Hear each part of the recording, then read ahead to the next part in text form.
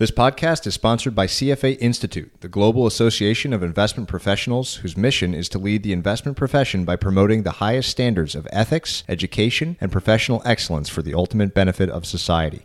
CFA Institute serves a global community of investment professionals working to build an investment industry where investors' interests come first, financial markets function at their best, and economies grow.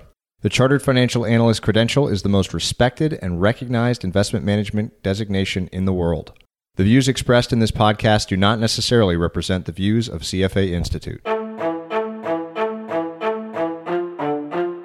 Hello and welcome, everyone. I'm Patrick O'Shaughnessy, and this is Invest Like the Best. This show is an open-ended exploration of markets, ideas, methods, stories, and of strategies that will help you better invest both your time and your money. You can learn more and stay up to date at investorfieldguide.com.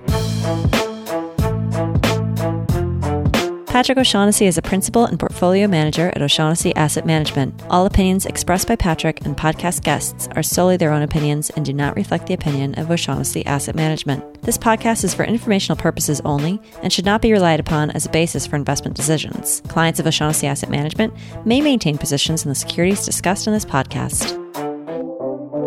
I've often joked that this show should be called This Is Who You Are Up Against, because I am so often having conversations with brilliant people across the investment landscape who are effectively my competition and yours.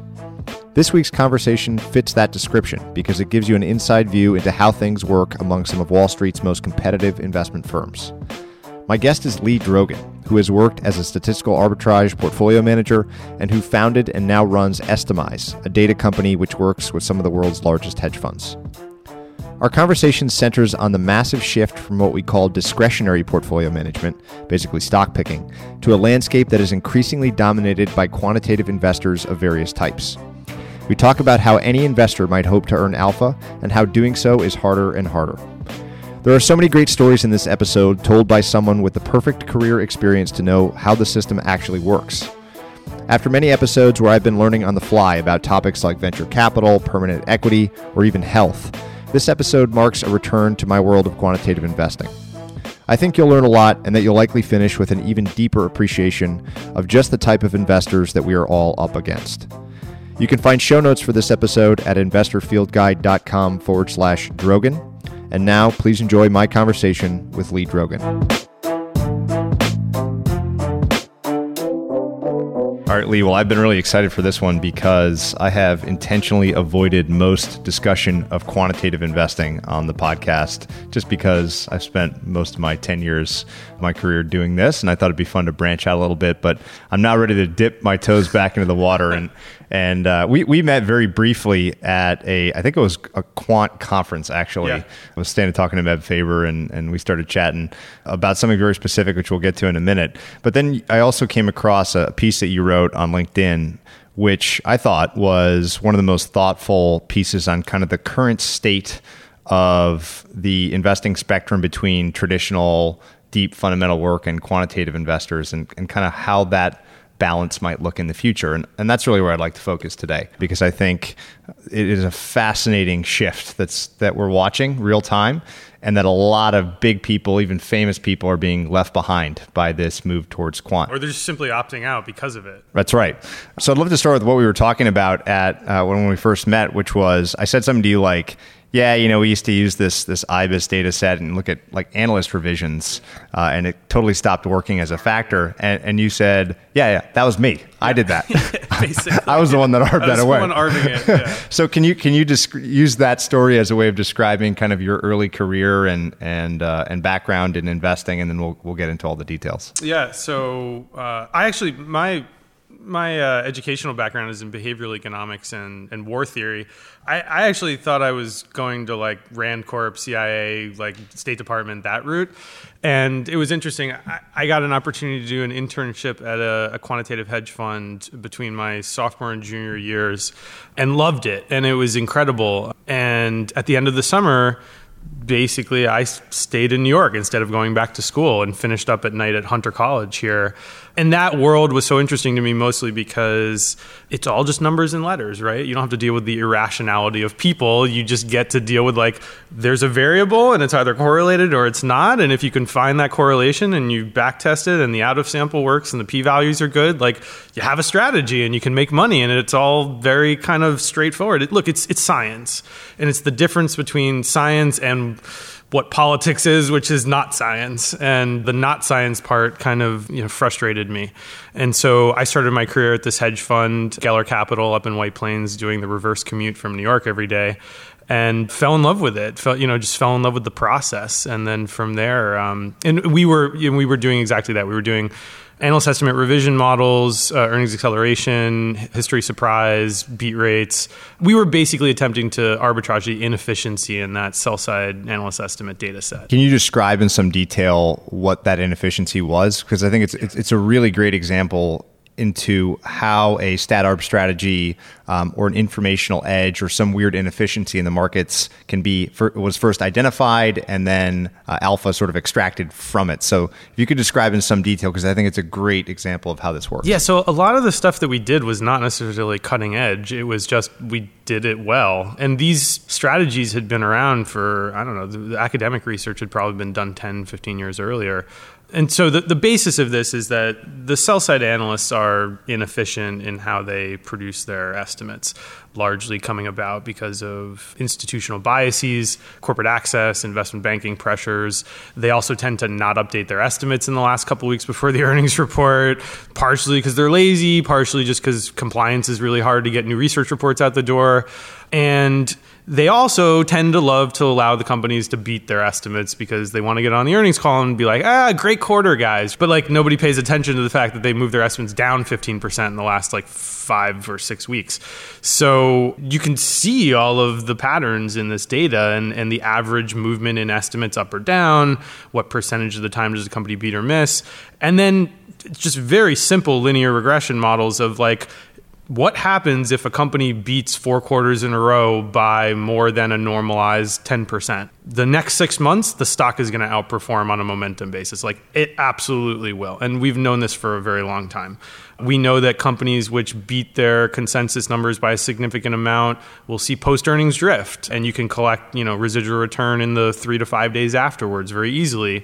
We know that revisions are highly correlated to equity direction on a normalized basis. So what we did was we basically attempted to normalize everything and then basically z-score the entire universe and go long the top deciles and short the bottom deciles in a market neutral strategy. And this works incredibly well. And so I was there from basically 2006 on through the crash, and I saw a lot of everything. And it was really fun seeing this thing work, and eventually kind of ran one of the strategies, and that was the start to my career. So one of the key points in the story is when things stopped working. At the turn in late 2007, when momentum all stopped working because we were coming up the crest of what was going on, everything stopped working for 6 months. And then it all started working really well again.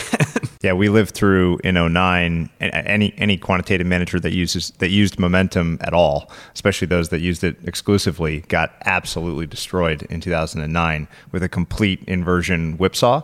And when we looked back, there had only been really 5 periods in the last 80 years that were as bad as 2009 was for momentum investing of any kind. So it's amazing to watch stuff work really well and then stop completely. So this was crazy. The manager at the fund went completely to cash about halfway down in 2008, halfway down the crash in 2008.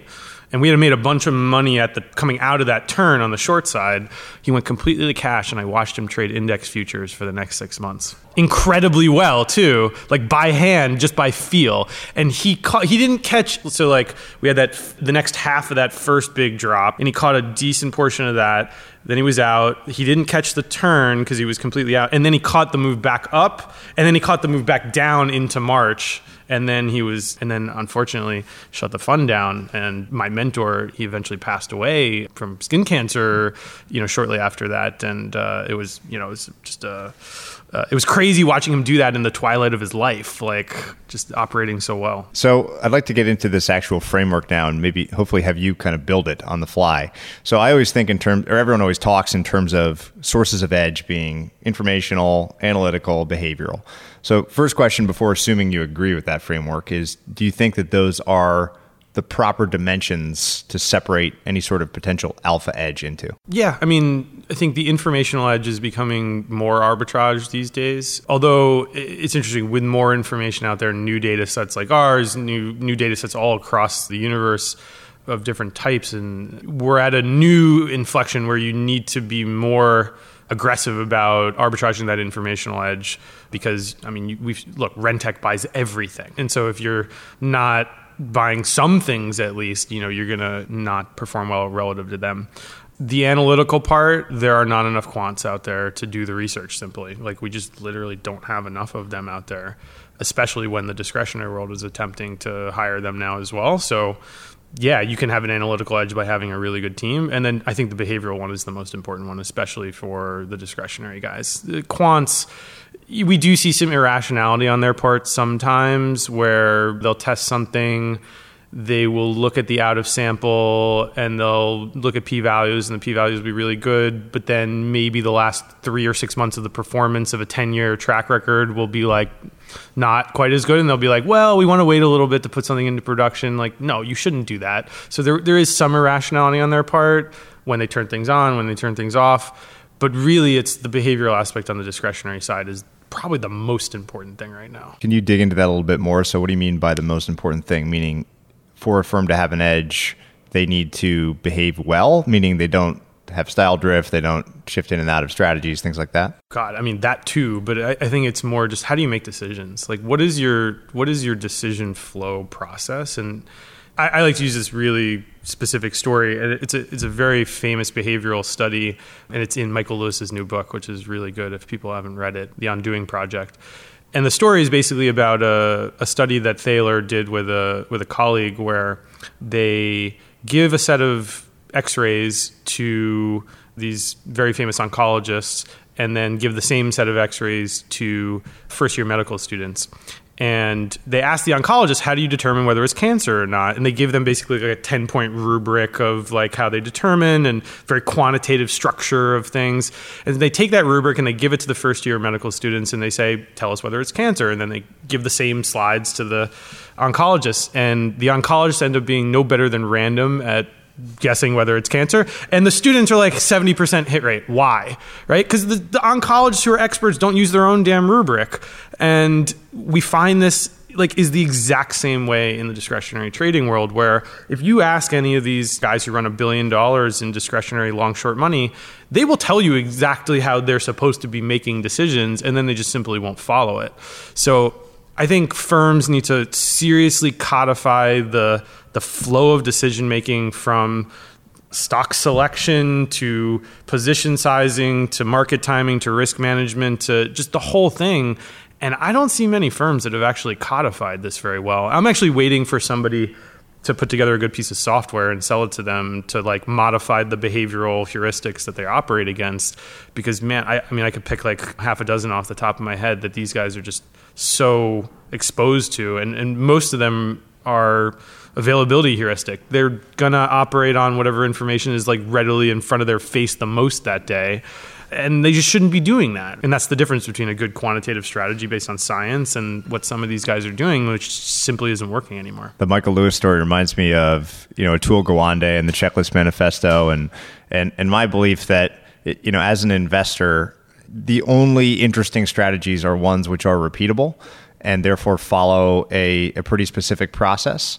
We'll get into in a little while how I think you could find really interesting advantages where it's almost a quantitative-like process with more subjective fundamental inputs. So fundamental company models or whatever, but still very strictly following a decision process. Or even doing the thing that we do on this. We have this app called Force Rank, right? And the whole point is it doesn't matter how you get to the decision of saying, on a quarterly basis, you believe amongst these 20 stocks, we do 10, but let's just say 20 in a specific industry, these 10 will outperform the other 10, and you force rank them in order.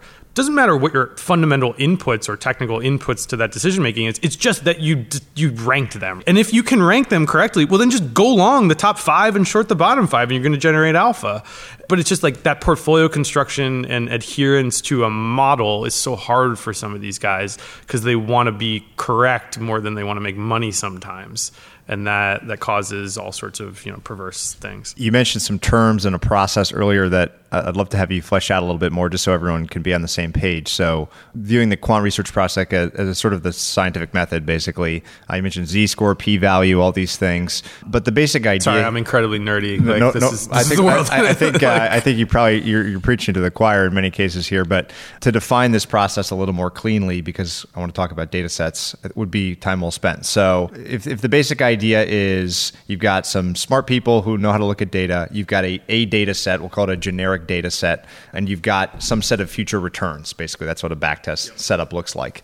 So from your perspective, how is good research accomplished? So if you've got those really basic 3 inputs, which is usually the basis for all this, what is the actual process? So first, you need to start with an ex-ante hypothesis for something. We can't just go and say, well, let's run a bunch of regressions and see what works. Because if you don't know why it works, you won't know why it stops working. So I think this is one of the biggest mistakes that I see everybody make, and why there are certain products in the market right now for discretionary managers, which I will not name, that I don't like because they skip the 2 biggest steps that I think are really important. And the first is the ex-ante hypothesis. Let's just say you want to see what happens when oil goes up 10%, right? And you just start running regressions across the board to different assets and stuff. And you say, oh, wow, look, if oil goes up 10%, then these things go down or whatever. Well, if you didn't start with I think if oil goes up, then these things will go down, you won't know why that happens and why it works. And it'll eventually stop working and you won't get out of it. So you need to have a hypothesis for why a data set has some kind of causality. So we start with that. Then we simply take our time series and we split it into 2, or we can divide it up into chunks. And, simply, we like to, if you have enough data, you just divide it up into 2 halves. If you have a 10-year data set, 5 and 5, run the regression on the first 5, then run the regression on the second 5, and then look at the p-values. And the p-values are basically like, does the performance from the first half equal the second half roughly? And if those p-values are good, you know that you have not overfit your strategy in your in-sample, and your out-of-sample works. And if your out-of-sample works, then you can be pretty sure that going forward, it's actually going to perform well. If you don't run that out of sample and you're just like, wow, look, the regression works on the first 5 years, let's go put it into production, you have zero clue whether this thing's actually going to hold up at all. And I see on the discretionary side, again, that step is getting skipped a lot. And that's why the efficacy is simply not there for some of this stuff. This may be a little too in the weeds, and if we get there, we can always just cut it out. But I'm fascinated by this stuff. So as you pointed out, there's lots of ways you can do this. If you've got a long enough time period or enough data, you can literally just chop it in half. Yeah. But what do you think about the order of those time chunks? Is it always older half first, second, newest half second? Do you do kind of random sampling, bootstrapping, that kind of stuff? Do that, yeah. So what are your thoughts on we keep it at Estimize, we keep it pretty simple with our quant research team and our process, and we have enough data now on the core data set, about 5.5 years, to just do first half, second half. When we were early on and we wanted to figure this stuff out in 2014 when we wrote our first white paper, we did chop it up into quarters, and then we took every other quarter, and then we looked back at the other every other quarter. And that worked fine as well. But with some of these data sets, and I think this is stuff that people need to think about these days, in crowdsourcing, the panel changes. It's going to grow, it's going to morph, different people, different reasons they're there, different types of people. And so it actually is good to go first half, second half, to see if like the regressions that were run in the first half, and I'm talking not just about like alpha generating models, but our select consensus model. How do we overweight and underweight certain analysts? And behaviors might have changed. Our platform has changed. The interface has changed. The heuristics associated with how they make the estimates might have changed. And so you want to see if the same things there hold up, because if they do, you know that there's some inherent quality of their decision making that is at play, instead of just some heuristic that we're affecting negatively or positively. So there's a lot of different ways you can do it. We like now to just go for first half, second half. Talk about what Estimize is and does. So it's a relatively new business. I think 2011 founded it.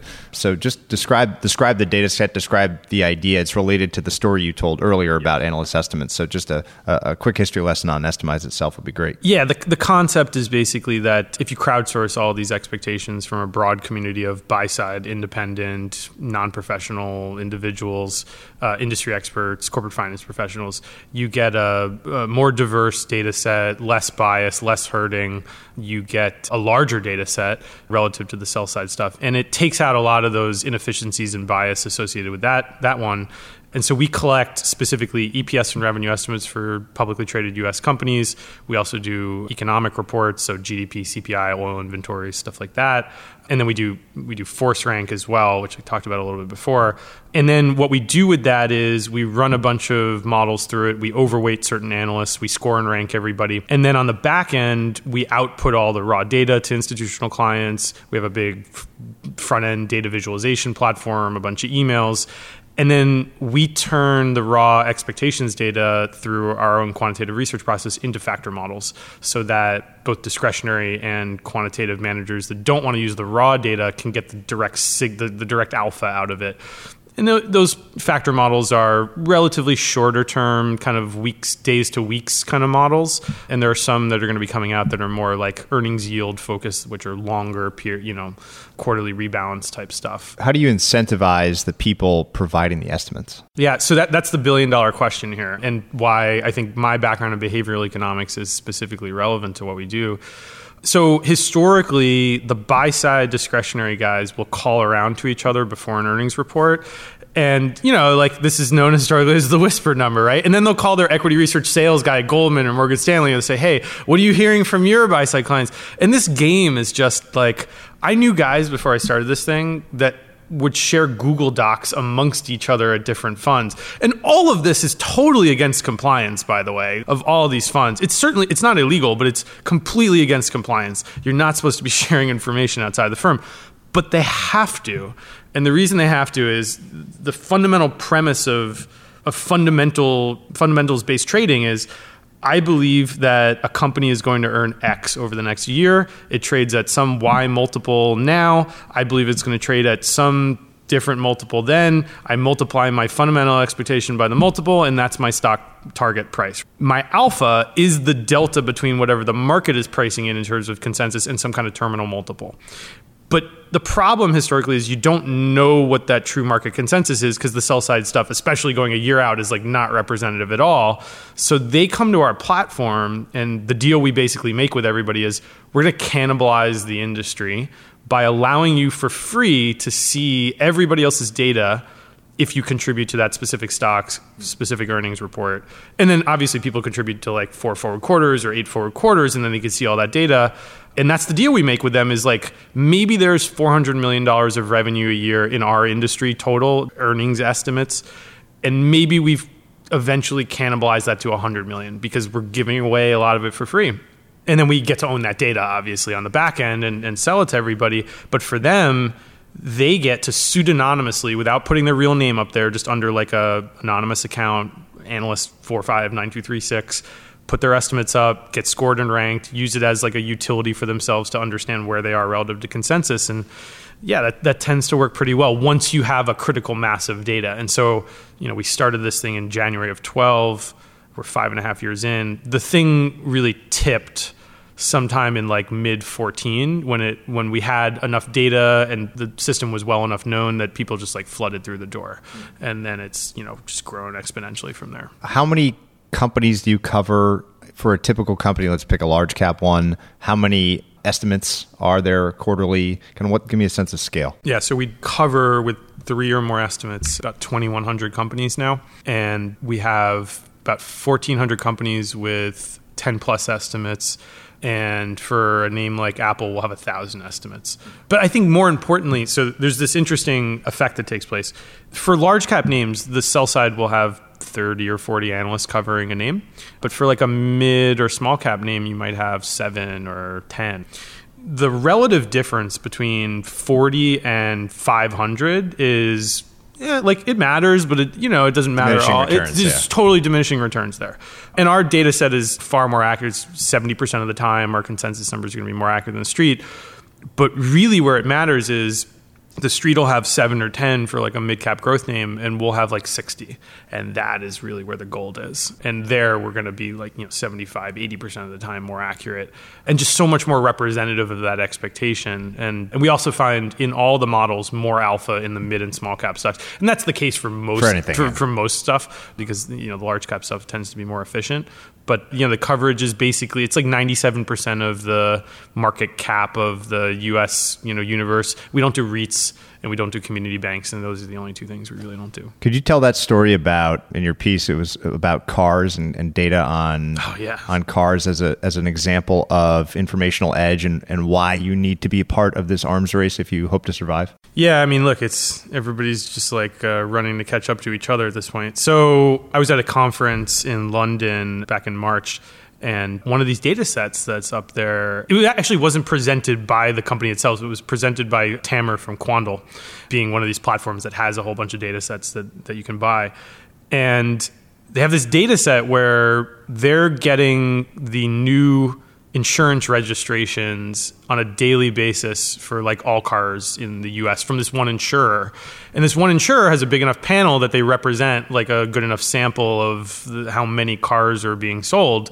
And so now you go from getting the car sales number once a quarter or once a month or something like that from the companies themselves to having a daily look at how many cars are sold. Well, I mean, if you're a car analyst or you're trading cars, like if you don't have this data set now, you're screwed. And there's these kind of data sets are coming out all the time, especially with location. You've got all these apps now, and this is crazy. And a lot of people don't know this. It's just one of those things that like data nerds are getting into now. So there are these companies that basically have an SDK that they will put into all these different apps, and they will pay the app to put the SDK into the app. And I'm talking like thousands and hundreds of thousands of apps. And so the likelihood that you have one of these apps on your phone is very, very high. And what this SDK does is it sends your location data back to this one company. And they now have a large enough panel of everybody to know how many people are walking into Urban Outfitters every month or whatever. And it's just, we're getting to the point where the data is outstripping the ability for funds to actually just do the science and correlate it to outcomes in the market. But man, like next 10 years, this is where the stuff is. So the car data one's an interesting one because probably started as a huge source of alpha. So the first batch of people that bought this data set and started incorporating in their trading strategy were crushing those that didn't. And then it becomes this arms race where, well, everyone has to buy it. So it's like table stakes, but the alpha can go away very quickly in the informational game. I get asked often, isn't all the informational edge just going to be gone? And then you look back at market history and it's just always progressing, right? There's always the next level of it's like, are we all not going to have jobs? No, we're going to have jobs. Like there's going to be jobs. We're not all going to get put out of work, and there's always going to be another data set. My favorite story from a past episode was short sellers that would hire recent college grads to go sit at the Library of Congress that got the 10Ks earlier than everyone else and just run to a payphone and call, and you'd be a week ahead of everyone. I have a good friend that runs a company called Reorg Research, and his whole company is predicated on having these people in the distressed debt courts, like when they do the filings in the actual court, right? And then they have this product that like pushes out a feed of this stuff. And this dude went from like $0 to $10 million in revenue in his business in like a couple years. It was incredible how fast this company grew. And there will always be new data sets, and there will always be new heuristics and inefficiencies that the humans operate on relative to the data sets and the bad decisions that they make with the information available. So it would obviously be a very good problem for you to have as the owner of Estimize, but what about the same scenario playing out here where everyone's buying Estimize data and any alpha that's in it is arbed away? So we obviously get asked this question at basically every meeting. Some data sets have obviously different capacities than others. So that car, the car insurance, stuff, it's just operating on cars, and there's like a small set of companies, and certainly that thing will be arbed out like within a couple of years. IBIS, the earnings estimate data set, took, and still is not arbed out completely, but it took like 30 years to arb. Ours should go faster than that, but is it 15 years? Is it 20 years? Is it 10 years? It'll happen eventually if we're successful enough at distributing our data everywhere. Now, it's interesting, companies, and I think traders and investors should know what they're using in this frame when they look at a data set. Where is that company in the progression of that distribution model, which is why we always get asked, how many clients do you have and all that stuff, because they're trying to figure out where we are. So as a data set gathers more data and becomes more useful, it has more and more alpha. And then at some point there's this like crest where enough people are using it that the alpha kind of like tops out, and then you go down that slope on the back end. And by that point in time, like if you're really getting arbed, like the company's making a lot of money. Like you're a very successful company. Like I said, good problem. Yeah, it's a good problem to have. So I will say we are still on the upward sloping part of that curve where there's more alpha today than there was yesterday. How long that lasts, I can't say. Maybe it's another 4 or 5 years. Then the value in the data set starts to come down, and that company has to go through, if they want to, instead of selling. And a lot of these data companies get to like $15-20 million in revenue a year, and then they sell because it's hard to get past that. The reason being you have to go through this trough. And the trough can take years to get through, but if you get through that trough and out the other side, you become a must-have arbitrage data set that becomes table stakes, and that's where IBIS is. And that's where a data set like the short interest data set that Market owns now called, and I'm forgetting the name, it's table stakes to have that data set, the short interest stuff. And if you can get through that trough, you can become a $100 million revenue company, really, really large. Not many companies obviously make it through that. What's the most interesting data set that you've got your eyes on? Or maybe before you even answer that question, set the stage for how this world works. So I always joke that what this show really should be called is "This is who you're up against," to try to discourage people that think they have some insight on Apple stock or something from ever doing anything about that. So you've got a good sense into the worlds of firms like Millennium and Citadel and now Point72 and Balyasny and these extremely sophisticated firms that are a part of this arms race, some of which are purely quantitative, maybe a Rentech, some of which came up as discretionary but now realize the importance of quantitative, whatever you want to call the hybrid. Come up with some name for it. I keep hearing this term quantamental. Well, the Point72 guys, Matthew Grenade, who runs their like big data group, likes to call it systamental, which I actually think is the best term for it. Frankly, it just sounds weird. Yeah, so we'll roll with systamental. So maybe set the stage for, before I ask the question about some data sets, for how this world works. So you could pick a firm, you could describe it however you want, but what has the evolution been in these very sophisticated sort of hedge fund platform type companies? Yeah, they're shifting a lot right now. So let's just take Millennium, for example. Historically, it was known as like a hedge fund hotel where they gave you some technology and basically said, here's some cash. We're going to manage risk on you like really tight. If you have one bad, terrible quarter, like you're out. But you have to go do all your own research. You have to buy all your own data. You have to do all your own stuff. So that's how it kind of used to be. Then you had firms that were more kind of like one book or discretionary firms that were tighter together. And, they would buy data and have an infrastructure and have a process, all together. And then you had kind of the quant firms are very much the same way. You've got a firm like AQR, which is just like one research team that runs a whole bunch of different portfolios, both short-term and long-term stuff. And you have teams like Balyasny, which runs, pods of quants, or Paloma, which runs pods of quants. They're all separate, but the firms will give some kind of resources to those pods. And then you've got the third kind, which is the most recent, which I think is really interesting, which is WorldQuant. And WorldQuant is unique amongst the entire industry, where they decided they're going to have a centralized risk management and portfolio management team, and they're going to centralize the data purchase and infrastructure part. But then all the analysis and alpha generation is going to be done by a group of like 500 analysts all around the world that they basically contract to do this.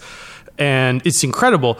WorldQuant was one of our first customers, and I can actually say this publicly because they allow us to, and they use our data. I went to their conference in Puerto Rico a couple years ago, and I'm walking around and meeting all these people, and all the analysts know about our data set. And then I meet some of the PMs and they're like, never heard of you.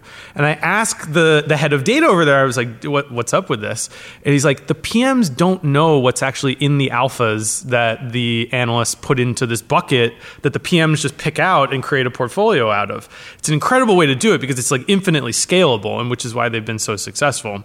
So there's a lot of different ways to kind of set up the firm. What's changing now, I think, is Millennium is now realizing they have to build an infrastructure to get more people onto their platform and support them. So they're building a big data thing to support people. They're bringing in new data sets. You're seeing discretionary firms attempt to build these overarching kind of infrastructures as well. But it's moving slowly on the discretionary side. I think people are trying to figure out like which steps to take before they start running. And some of them have taken some false, steps forward. So do you think that the best way, if you're a discretionary firm or even a new firm, right? Because we were talking before we started recording how there's this funny dynamic, as you see everywhere. It's almost like Thomas Kuhn, like progress happens one retirement or death at a time, that some of these older firms are just not going to adapt. Even if they were enormously successful and super smart and had an edge, that the nature of edge changes through time. So if you were designing from scratch a firm, would it look like basically like WorldQuant, where you've got this centralized data team and infrastructure that's then spit out? It makes me think of Numerai. Maybe you could describe what Numerai is. Yeah, that's so I can't even really describe accurately what Numerai is. I don't think many people can, frankly.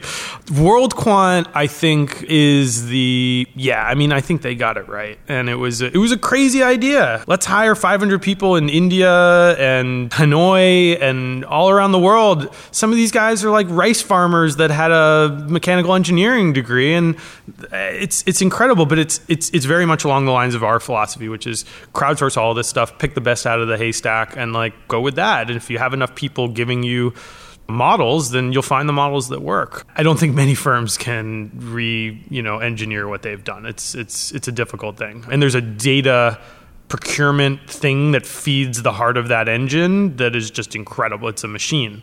There's another company called Quantopian that I think is really interesting, run by a friend of mine, John Fawcett, which basically attempts to go even further than WorldQuant in crowdsourcing and disrupting the whole idea of, okay, they built this massive infrastructure platform that they just put on the web instead of keeping proprietary, and allowed anybody to go in there and run regressions and build quantitative models. And then they built a hedge fund on top of it that Point72 invested in, where if you run your model out of sample for 6 months and it works out really well, they may pick it out of the bucket, put money towards it, and give you a percentage of the returns or something like that. I don't know exactly how it's set up with how you get compensated, but that's really interesting. That can scale incredibly large. And then this Numerai thing, I honestly, I've met the guy a couple of times. I think he's super interesting. He was at the conference in London that I was talking about before. This is Richard Craig. Yeah. And I can't even explain, there's a bunch of machine learning involved in it. It's also crowdsourced. It's also models. There's a cryptocurrency involved there. So can I try to explain? Please explain, because I would love to understand exactly what's going on. So I probably don't know any better than you, but here's where I am. This is the simplest explanation. So the basic idea is at firms like Rentech, to use the example everyone uses because they've been so incredibly successful, you've got incredibly smart, talented data scientists who are doing the process that we've described, which is finding data sets, understanding the relationship of that data set to future returns in some asset class, and building trading strategies around them. And I want to come back to how you know when something stops working, because that's so important. We didn't get as deep into that as I'd like to. But that's the basic process. And I think Numerai's interesting insight, just like yours, is this idea of crowdsourcing, which is that, okay, so you can have even if Renaissance can have, 1,000 of these brilliant people, what if you had 100,000? And so what Numerai has done is create a data set, which frankly I can't understand, because the number of data points in it is something like 240,000. I also didn't understand this. What is the training data set? Yeah, so it looks to me, just because I work with some of these data sets, like CompuStat, like the number of observations and forward returns. But what is it observing? We don't know. So here's he keeps it secret. So the interesting thing is that you've got your variables.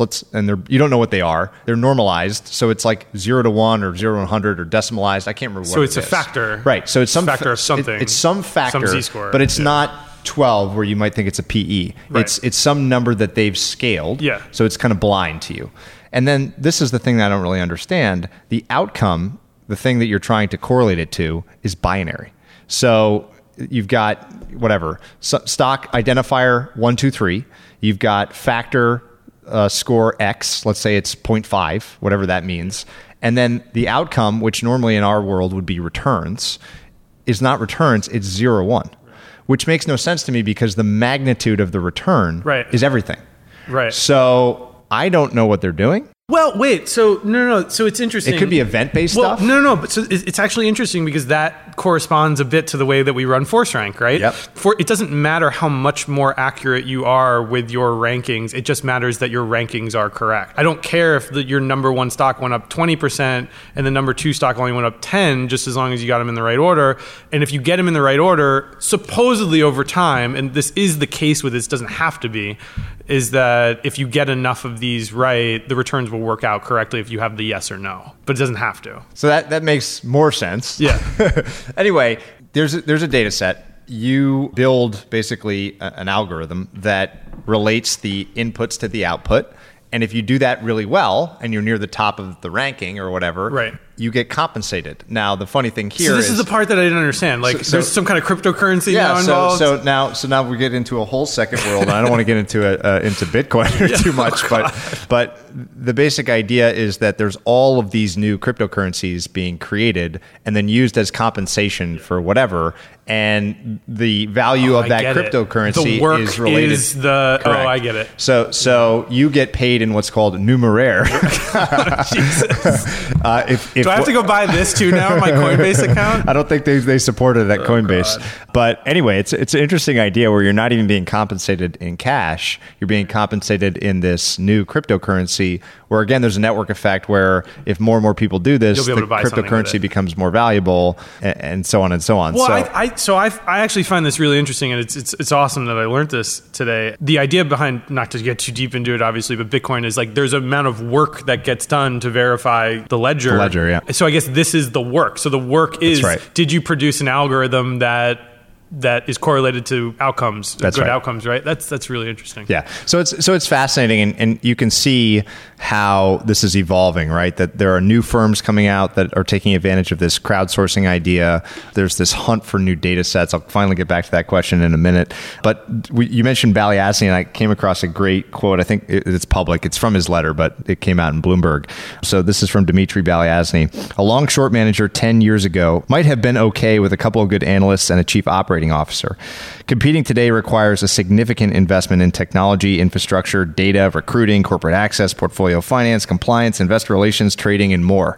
So this is a guy who's obviously been super successful. I think Balyasny manages $13 billion or something like that, maybe more than that. And I think that's spot on, that it has become so incredibly competitive, which finally brings me back to my original question, which is, what's an example of a data set that you've come across recently, whether you use it or not, that's really interesting? And where did you find it? Because it seems like the search for data sets versus individual pieces of information is a new source of alpha. So maybe tell a story or two about an interesting data set. Yeah, and Dimitri's right on. It's actually hilarious. So Balyasny, I can mention this publicly because they allow us to. They're clients of ours. And I was floored when Dmitry, in a meeting, said, make sure you directly tell me about anything, because he realizes he totally gets all of this. And normally the CIO of a massive whatever $1 billion fund would not be like, you data company guy, make sure you email me directly, instead of going through my CTO Sankad or somebody else. So he's right on the ball. Data sets that are really interesting today. So, some data sets are directly derived and some of them are derivative of other stuff. I really think that the satellite data is interesting from a lot of different levels, mostly because it's so hard to use, but if you can use it well, it's so valuable. And many people won't be able to use it well because it's really hard to normalize it. And there's this company called Orbital Insight that just raised an enormous amount of money, mostly because they're selling a lot of stuff to the government, but they're also selling stuff to hedge funds. And look, if you can figure out where the levels of inventory for every oil storage tank in the world is, you should be able to do better. So that one's pretty cool, but it's going to be difficult to parse it. And I've talked to a bunch of these quant funds that are trying, and they're moving slowly. And the universe of things you can use it on is not incredibly large. The location data is that's fascinating. Just really fast because it's everything. The credit card data is being used just across the board now. That seems table stakes. It's table stakes at this point. And I actually I question how much value the discretionary guys are actually getting out of it, though, because I feel like it's funny. Like, you talk to one firm and they're making a different inference on the stock based on the credit card data than another firm is making, which means none of them are actually doing science. They're all just kind of saying like, well, the credit card data for Chipotle is going in this direction, so I'm going to trade in that direction. And the other firm's doing the exact opposite thing. So yeah, is there any efficacy to it? I don't know. So the credit card data is like table stakes at this point. The location data is really cool. I really want to see somebody put together like a better front end for the location data, because it's all just raw stuff right now and most people don't even know it exists. Yeah, so that would be pretty cool. And then I think even price and volume now are getting a new treatment with nonlinear methods, where there's a company, and I'm forgetting the name of it right now, that has run some really interesting nonlinear models through just basically price and volume. And they're coming out with some really interesting factor models. And so even stuff that we think has been arbed, or classic stat arb stuff, has too crowded, I think these nonlinear methods are going to end up working pretty well. In the piece, you talked quite a bit about the spectrum that we referenced earlier, which I guess on one end would be pure, like, shoot from the hip discretionary stock picker, which is a breed that's dying. On the other end is pure quant, meaning you run models only. There's no PM override, meaning if something comes through the model, you're buying it no matter what the PM might think about it. And in many cases, the people running those kinds of strategies don't have, we'll call it domain expertise, whether it be a sector or an individual set of names or an industry or an asset class. They are data people, not consumer discretionary stock people or not material stock people. You talked about the potential for a hybrid, which can outperform or has better return prospects than either of the extreme camps. Could you talk about kind of what your thoughts are there, and why, what might make that true? Why would there be a case when some discretionary input improves on a just purely quantitative process? Yeah, and we're actually at Estimize up against this, attempting to make this shift ourselves, actually, from being purely quantitative to that mix. And it takes more experience, it takes more industry expertise. So the basic premise of this actually comes out of a really good example that happened the other day, where the AlphaGo team from Google that produced this incredible machine learning, artificial intelligence, very nonlinear algorithm to play the game Go, has been crushing every human for like a year now, and nobody can touch the damn thing. But they recently gave AlphaGo to like a mediocre Go player and put it up against AlphaGo, and the mediocre Go player crushed the AlphaGo algorithm in and of itself. I think this is an interesting and useful anecdote, because it shows that a human with a machine can beat another machine. And the reason is because the basis of a linear algorithm is to figure out how to fit something to an entire universe of stocks. And we know that not every stock and every market cap and every sector performs the same way relative to a given data set. And so I'll take something that we do specifically. So the post-earnings drift model, which we have a factor model for, is basically, if a company beats their estimized consensus number by a significant amount, which is relatively normalized to the average variance in beat size, we find that over the following 3 days after the earnings report, it will drift in the direction of that beat or miss. But the thing is that not all sectors perform the same way. So like industrials don't care about the earnings report really because they operate off of peak earnings. They don't operate off of like what's the next quarter or even the next year. And so we know that in the industrial sector, the model doesn't work as well. But our factor model doesn't do that. It's like it puts it on a Z-score across everything. And so what we could do is say, well, de-weight the algorithm in the industrial sector or the utility sector, which also doesn't really matter, so that you're not using that signal as much in your Z-score. So you're not going to put those into your portfolio on either direction. They may just fall out like right in the middle and you'll never actually use those scores. This is a really good example of how, as a pure quant, it's very hard to like normalize for all those given little like characteristics that you need the industry expertise to understand what are the variables impacting whether a model will work or not, because most quants need to trade across S&P 500, Russell 1000, Russell 3000, like whatever it is. And they don't literally have the time to go in there and like cherry pick the variables that you de-weight or overweight for certain sectors, industries, or other Fama-French factors. So I think the discretionary guys do have the time because they're mostly operating in one specific sector normally, or maybe a couple sectors, tech and consumer, or stuff like that, energy, materials, utilities. And so they can use the expertise of the analyst and the PM to understand, well, I know that industrials operate off of peak earnings, so I'm not going to run a post-earnings drift model on this thing, even if I have a factor that says that. Or I'm going to go create factors I'm going to go do the research specifically on variables that I have an ex-ante hypothesis for that are strong.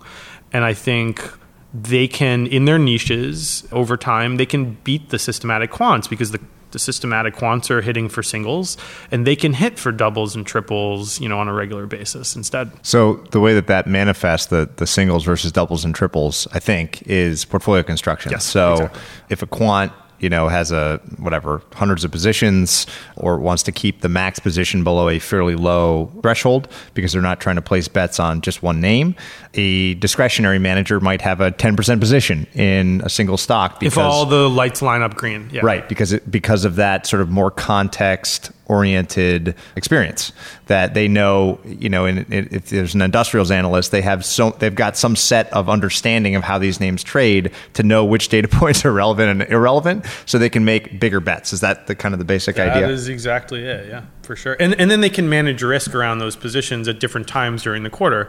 So the systematic algos will do this. So some of our models will only be used in the couple weeks before and week after earnings. But the majority of these factors that the systematic quants use, they need to work on a regular basis. But man, I mean, if a discretionary guy has a factor that only works in the post-earnings drift, right? And he sees that thing is like bright green, well, I don't know, go overweight your position by a lot, right? Like for that one stock. And you can do that because you don't have 500 positions on. You might have 40, and you can pay attention to each one and all the signals coming out of it. Back to when something stops working. So I'm going to use a big, broad, generic example, which is value investing. So one of the original factors, maybe the original factor, probably something that over decades and decades and every geography. By the way, value investing is the original quant. Right, for sure. Ben Graham was the original the quant, original right? factor.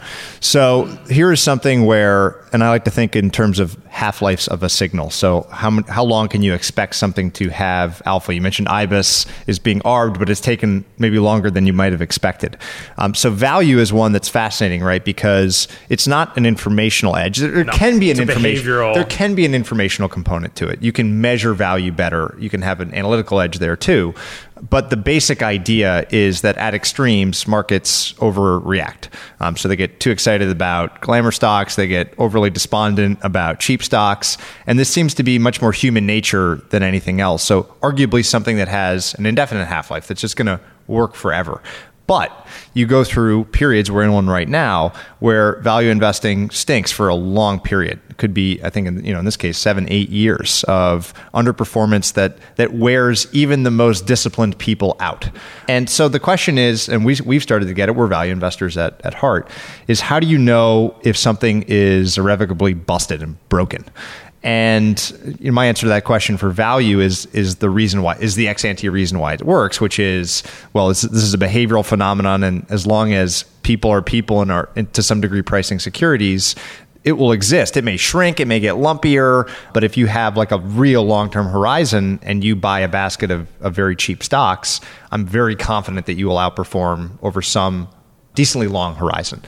So how do you think about that question of when something is broken? What are the markers? Because I've got the ex-ante idea behind value, but it hasn't worked in 7 years. That 7 years is a long time. So how would you think about something super simple like value? I think you have to, we look at it as there are intrinsic properties and there are properties that come about because of an informational edge. Value, momentum, growth, these are intrinsic properties of the market, and they will never go away. They will come in and out of fashion. And I think the difference is one is behavioral and the other is informational. And they can change. They can move back and forth sometimes, but some of these have been around forever. In fact, at this point, we just call, Fama friends, these are betas. And so stuff moves from alpha to beta. And I guess one of the questions that's going on in the industry right now is beta levering alpha if you get it right? And I think there's a big debate going on right now because 90-something% of people have just been leveraging beta. And if you can do that at the right time, great, you have a great outcome. But more often than not, people end up blowing up eventually by doing that. I think factor timing in general is, or you call it beta timing. If you think about these different things as betas, which I don't know if I agree with, but I think factors are the better word. So people call it like smart beta. Nothing is smart beta, right? This is all just factor investing. So the timing of those things is it's a great, interesting thought exercise, right? Because it's this kind of game theory, competitive edge, contrarian. There's all these interesting components into how might you time factors. Whenever we've looked at it, the answer is you can't. You eventually blow up. You can get caught on the wrong side of it. Get caught on the wrong side. You end up over trading versus like a stupid naive. It's amazing how often we find if you have things that work, if you just equal weight those things, you end up doing, and just leave it alone, you end up doing better than the fanciest, most overfitting tactics.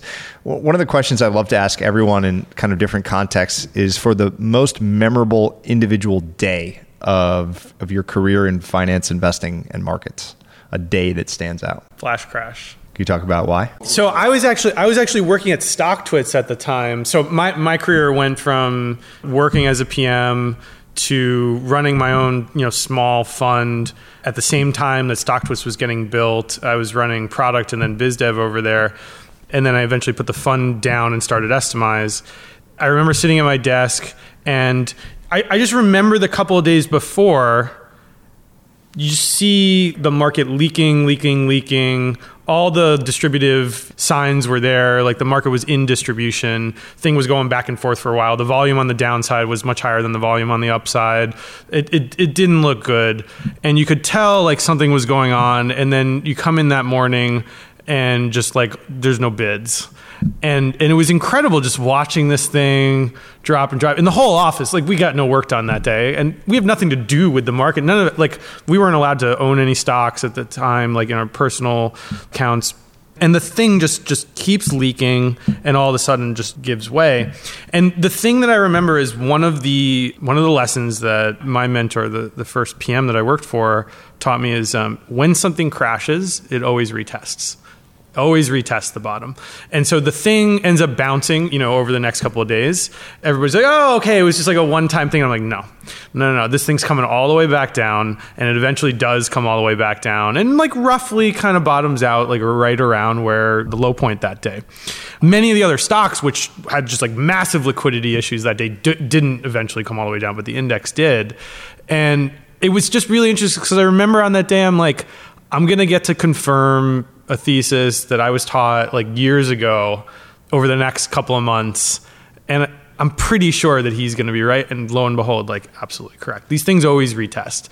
And it's because like that's where support was. Fundamentally, like that's where Fidelity, the CIO, ran to the PMs that day. And he's just like, at that level, you have to buy everything, no matter what it is, just buy it. And it's not like the random person, like the random retail trader out there. It's like Fidelity and Wellington and those massive long only funds were just like, I don't care what's going on, buy it. and that's where their what limit orders were, or buy stop orders. And that when it comes back down there, they're going to buy it again because that's where they feel the intrinsic value of the companies are.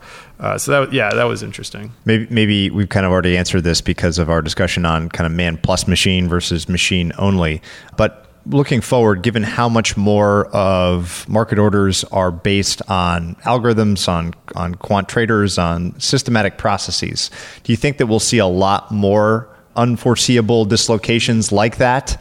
And I guess the ultimate stabilizing measure is there will always be someone that says this is insane. Go buy everything. I mean, so this is back to the intrinsic versus informational edge. Liquidity will always be an intrinsic property of the market, and that will change over time. Like what is adding or removing liquidity. I actually think the stat arb guys in many ways add liquidity. If you look at many of the models that they're running, they're liquidity takers. And that actually negatively affects their models, but they are. The market makers will shut their things off like whenever they can. And so the more systematic guys we can put in that are not simply making markets and trying to jump in front of each other, I think the better it'll be for the market and the less of these things you'll get, because they tend not to shut their things off, when things get volatile, because they actually make a lot of money when things get volatile. That's what they like. Whereas the market makers just don't want to be involved at all. So I think there's a shift going on right now where the high frequency guys are going out. In fact, many of these old high frequency firms like TradeWorks are actually, and Jump still makes a ton of money in high frequency, but they're turning into stat arb desks because the guys there know how to do. It's all the same work, basically, just different time frames. And so I think the market is actually going to have more liquidity. You're going to see less of these dislocations going forward. The better question, or the thing I'm thinking about is, are there going to be any stock pickers left at Fidelity to say no mas at some point if it does happen, relative to just all the passive strategies? And a lot of people talk about, well, will passive strategies cause more volatility because nobody's actually there to bring stuff back into line on a fundamental basis? I don't think that's an issue, honestly. I think the issue is really in a dislocation, is there a human there to actually just be like, I want to buy 1 million shares of this stock because there's no way this is overvalued? It's an interesting question where as we approach whatever, maybe there isn't an actual equilibrium point, but there's some active passive balance that will settle out in some range, right? Where you need a certain amount of active, you need price discovery, you need liquidity. So the interesting question is, let's say we're at 40% passive today, something like that. It's 33, 35, 35, 40, whatever it is. There was that Bloomberg article the other day or yesterday that was just and they literally timed it out on the current growth rate. When will it be the whole thing? Right, which it can't be. Right. But let's say it gets to 75% passive or something like that. And there's some massive disruption, some breakdown. There's a total lack of bids. And everyone isn't, selling their GM or selling their IBM. They're just hitting sell SPY, sell Vanguard, sell whatever. It's really interesting to think about what those little short-term periods of time and who will be the stabilizers, right? And maybe something like that happens and that results in a resurgence of more active money, and maybe it's cheaper or whatever. But it's an interesting problem to think about. I'm really interested to see, and all of my money personally is in Betterment right now, because one, I'm not allowed to own individual names given what I can see on the back end of our platforms. And two, I don't think anybody should trade individual names if they can't put their whole emotional effort towards it, because it's such an emotional process, unless you're running a systematic strategy, and I just don't have the setup for that. I'm really interested to see what happens to Betterment and the behavioral things that they've built into that product during the next crash or whatever. And go and drag that little risk feeder down. Yeah. I'm dragging the thing to zero, right? Am I going to go in there and drag the thing to zero? Now, personally, my whole philosophy on passive investing is that it shouldn't be completely passive. We know that if you use some very easy trend following algorithms with a long only strategy, you can get yourself out of massive drawdowns when basically the index drops below a falling 200-day moving average. Just get out. Super simple. Just super simple, right? I would love it if Betterment put in just some super simple trend following algos, or allowed me to allocate towards a smart beta, whatever, quotations. They use value ETFs now. They do use value. So it's funny. I've discussed this. It's not your choice, though. I've discussed this with John, the CEO over there, and our company also uses them for our 401k, which is an incredible product, by the way. I've discussed this, and he doesn't want to break the glass box. And the glass box being they don't want to give all these options because then they don't want to be responsible for your returns, because they feel like their responsibility is your behavior. And this is what I'm actually really interested in. In the next crash, do people go in there and, like, against their own good judgment, against their own best interests, do they, like, move that slider to zero? Or can they prevent these people from doing that? And I actually think the dislocation in the market, and obviously, like, these platforms are a tiny percentage of assets, but the behavior that takes place on these platforms will roughly represent the behavior that takes place in all the passive money. And so the next one would be the canary in the coal mine. And I hope they release some kind of report on, like, the market dropped 20% over 3 months and we only saw an outflow of like 1% of our assets or something. And if that happens, we're safe. If everybody takes their money out, we're all completely screwed. My opinion on this, because everyone asks these questions of the various automated advisor platforms, you know, how will they manage behavior like the best financial advisor in the world might manage their clients' behavior in the next downturn? My answer is it's impossible to. Because if there is a real downturn, meaning like a crash, a big market drawdown, 20-30%, 40%, something really catastrophic, people always think, well, everyone sells at a bottom. I kind of think it the other way around. Bottoms happen because everyone's selling. So I think by definition, if we're in a really bad situation, people are going in and dragging the risk meter down to zero. Or it was a flash crash kind of thing that had to do with liquidity, but that should be relatively quick. That's right. Yeah, that's actually a really interesting way to look at it. Bottoms happen because people sell. Yeah. Yeah. So that's going to be an interesting thing to watch, is how behavior is managed. And then you could, if Betterment does better than Wealthfront, then all of a sudden they're loaded with material to win customers for the next several years. So it's interesting that you bring that up, because one of the things I talk about in that piece that I wrote, which is on LinkedIn, is I think one of the reasons that there's just generally less alpha in the market today is because you have less of these just retail investors, and you have less Muppets. I mean that's the Goldman term for it, and I'm parroting them.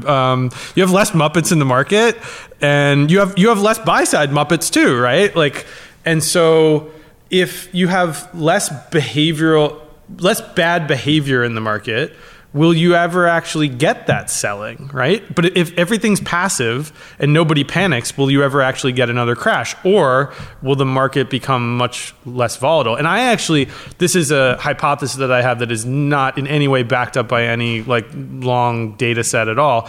But it's starting to seem like one of the reasons why you're seeing lower volatility in the market against everybody's better judgment and intuition is because you're seeing more data sets that allow people to manage risk, that allow you to predict what's going on in the individual companies on a smaller interval, right? Instead of waiting for the earnings report, being surprised, and then having to rejigger expectations. You have less active money in the market and more passive money, so you have less of these behavioral dislocations. All of these things should add up to higher equity valuations because of lower volatility, and you should get a lower vol market in general. There will also be less alpha, because that comes from the vol and the dislocations.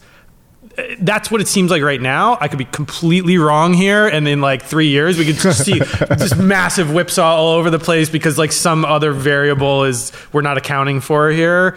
But it's that's what it feels like right now. I think that the other variable here is lumpiness. So if there is on a 20-year period, average amount of vol, how that's distributed within that period is interesting. Same thing with factor returns. So if value investing is going to work in the future, maybe in the past, the 3-year base rate was 80%, meaning value outperformed 80% of 3-year periods.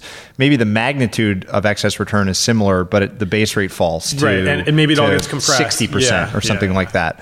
And maybe the same is true of vol. Obviously, I have no idea what's going to happen. We're just gonna have these very discrete 1 week periods where vol goes nuts, and then value outperforms by 20%. Yeah, and then everything just goes back to normal. Everything just goes back to baseline. Yeah, that would be crazy. So what has you most excited about the future? Obviously, you're a market junkie like I am, and just kind of love this whole game. What parts of the market? what has you most excited? Look, our whole space is interesting because I think we're just at the beginning of it, honestly, with the number of data sets that we can crowdsource, which is, that's just simply fun for me. Whether it's at Estimize going forward the next 10 years or whether it's in another vehicle or whatever it is, I feel like my career will probably be there. I want to get back at some point to running money because I love it. I just like this discrete period of time in history with stuff changing and the opportunity in my specific industry put me, in a position to do these kind of things. But I miss running money. It's just the exercise of it to me is fun and intellectually interesting and emotionally interesting because you have to keep your emotions in check all the time. And the emotions associated with running a startup technology company are just completely different across the board. So that's cool. Josh Brown, one of my friends, I think well, writes about this, and I've written about it for a while. I think there's a mispricing and disruption risk across the board in everything in our economy right now. Retail companies is a good example. Well, right now that is the example that's taking place, but I mean, you're going to see this in industrials. You're seeing it kind of in energy right now with what's going on with oil prices. Maybe, who knows what oil prices are correlated to, but I think there's massive disruption risk, and I think you're seeing the mispricing of that in the market, both on the upside and the downside.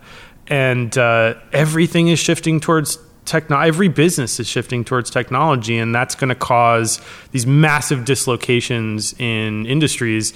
One of my favorite shorts right now is AutoZone, and for a lot of different reasons.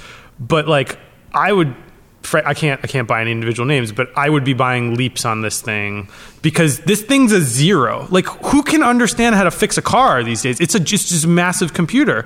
Not only that, but in 5 or 10 years, you're not going to be driving a car. You're going to be, rolling around in one of these driverless things that Tesla licenses out to you, and they're going to be fixing it because how do you fix a Tesla? Like, good luck figuring that out.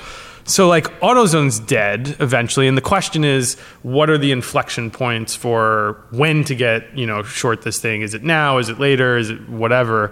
And there's a lot of those kind of interesting anecdotes that I have a lot of fun trying to figure out. And then, you place all the different market timing aspects on top of that general thesis, and then you got to go build a portfolio. And these are the things that kind of, these are the things I nerd out on. The AutoZone's a funny one because it's actually one of the classic examples of a name that screens incredibly well in a lot of systematic strategies, especially those that look at value, at capital allocation, share repurchases, all these things. And it's done ridiculously well in a lot of the periods that these models have owned that stock. And it is the big question, right? Is how do you price disruption risk, and how does that affect value investing? Because the period over which we formed our belief that value investing has worked, not the ex-ante, but the actual evidence is, let's call it 1926 to now. That's really it's 1963 to now, but we do have data on value going back to 1926. The question is, with an accelerating pace of change in technology and the fact that we tend to extrapolate we're not good at exponential extrapolation as human beings. The question is, does that change the story for value investing? Because value, if you go look at a best decile portfolio of value stocks, you're going to see retail, you're going to see AutoZone, you're going to see a lot of these stocks and industries where your concern is most manifest. So I don't have the answer. Even look at the technology. I even think that there's mispricing and disruption risk of the disruptive technology companies.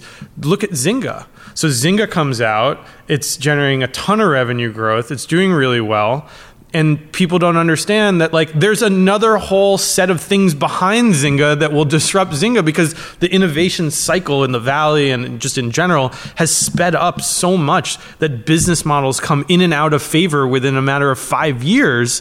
And so you can't even count on the high growth momentum names continuing to disrupt the old industry because there's one right behind it. And that may take a whole new view on what is value. Look at IBM, good luck getting IBM to innovate out of this cycle. I just don't see it happening. And that would be a classic value stock right now. One of my favorite charts is that rolling lifespan of a company in the S&P 500 that shows this kind of, there's some cyclical moves, but the secular trend is very clear where it was, 50, 60 years. Now it's 12 or 15 years. It's pretty amazing. And then you get Apple, which everybody's been kind of on the multiple basis betting against forever, because they're like, well, they're not going to sell another set of iPhones this season because eventually and lo and behold, they sell more iPhones like every quarter, and it's incredible. My closing question for everyone is to ask what the kindest thing that anyone's ever done for you. Oh man. Well, I mean, it's very simple. My co-founder, Brian Smith, I think it's the luckiest thing that ever happened to me was finding him. So a lot of people don't know this. Some people know it, but a lot of people don't know that the first year of this company was just terrible. Like, we did everything we could possibly do wrong, and the company almost died. In fact, there's an article at Business Insider from our launch day in January of 12, where I have shingles because I have not eaten or slept, and I'm just like freaking out because we have to get this thing out the door. And I fired my original co-founder, who was a very nice, guy, but we just did not work well together at all. And we just barely got the platform out the door. And I was just a wreck, emotionally, mentally, physically. And they had to airbrush my face because one side of my face is like all puffy and everything. So the article is great. The image is ridiculous because one of my eyes is like almost closed. So we get the platform out the door. And our intern at the time, who was an incredible engineer, held the thing together for 3 months. And I find this guy who lives in San Diego, where I went to school, who I met on AngelList, of all places, which we've hired a ton of people from since, and it's an incredible platform. And I meet Brian, and on a whim, he flies out to New York for a week and stays with me in my apartment. And we go at this, problem. Okay, so we have this platform out the door, but it's like, is this going to work? It's very much just still the experiment. And he spends a week, and he goes home, and he emails me the next day, and he's just like, I'm in. And like we paid him basically nothing for the first 6 months while we did this experiment. And this guy could have gone to work anywhere. He was former Google cryptography expert, incredible guy. Just did this on a whim, like the idea, me, whatever he bet on. He just bet on all of it, and without him, this thing never would have worked, and I wouldn't have gotten to do any of this. I would have gone back to running money or something. And I think it's the luckiest thing that happened in my life, and I wouldn't have taken that bet. It was a disaster. It was really, the operational aspect of this thing was a disaster up until then. And he comes in, and the thing goes. Nothing goes perfectly well, but we've been on a very upward trajectory since then with very minimal kind of hiccups. Awesome. Great place to end. Thank you for your time. This has been a blast and a sign to me that I need to do more episodes on Quant because this is really fun. Yeah. Hey everyone, Patrick here again. To find more episodes of Invest Like the Best, go to investorfieldguide.com/podcast. If you're a book lover, you can also sign up for my book club at investorfieldguide.com/book club. After you sign up, you'll receive a full investor curriculum right away, and then 3 to 4 suggestions of new books every month. You can also follow me on Twitter at Patrick_Oshag, OSHAG. If you enjoy the show, please leave a quick review for us on iTunes, which will help more people discover Invest Like the Best. Thanks so much for listening.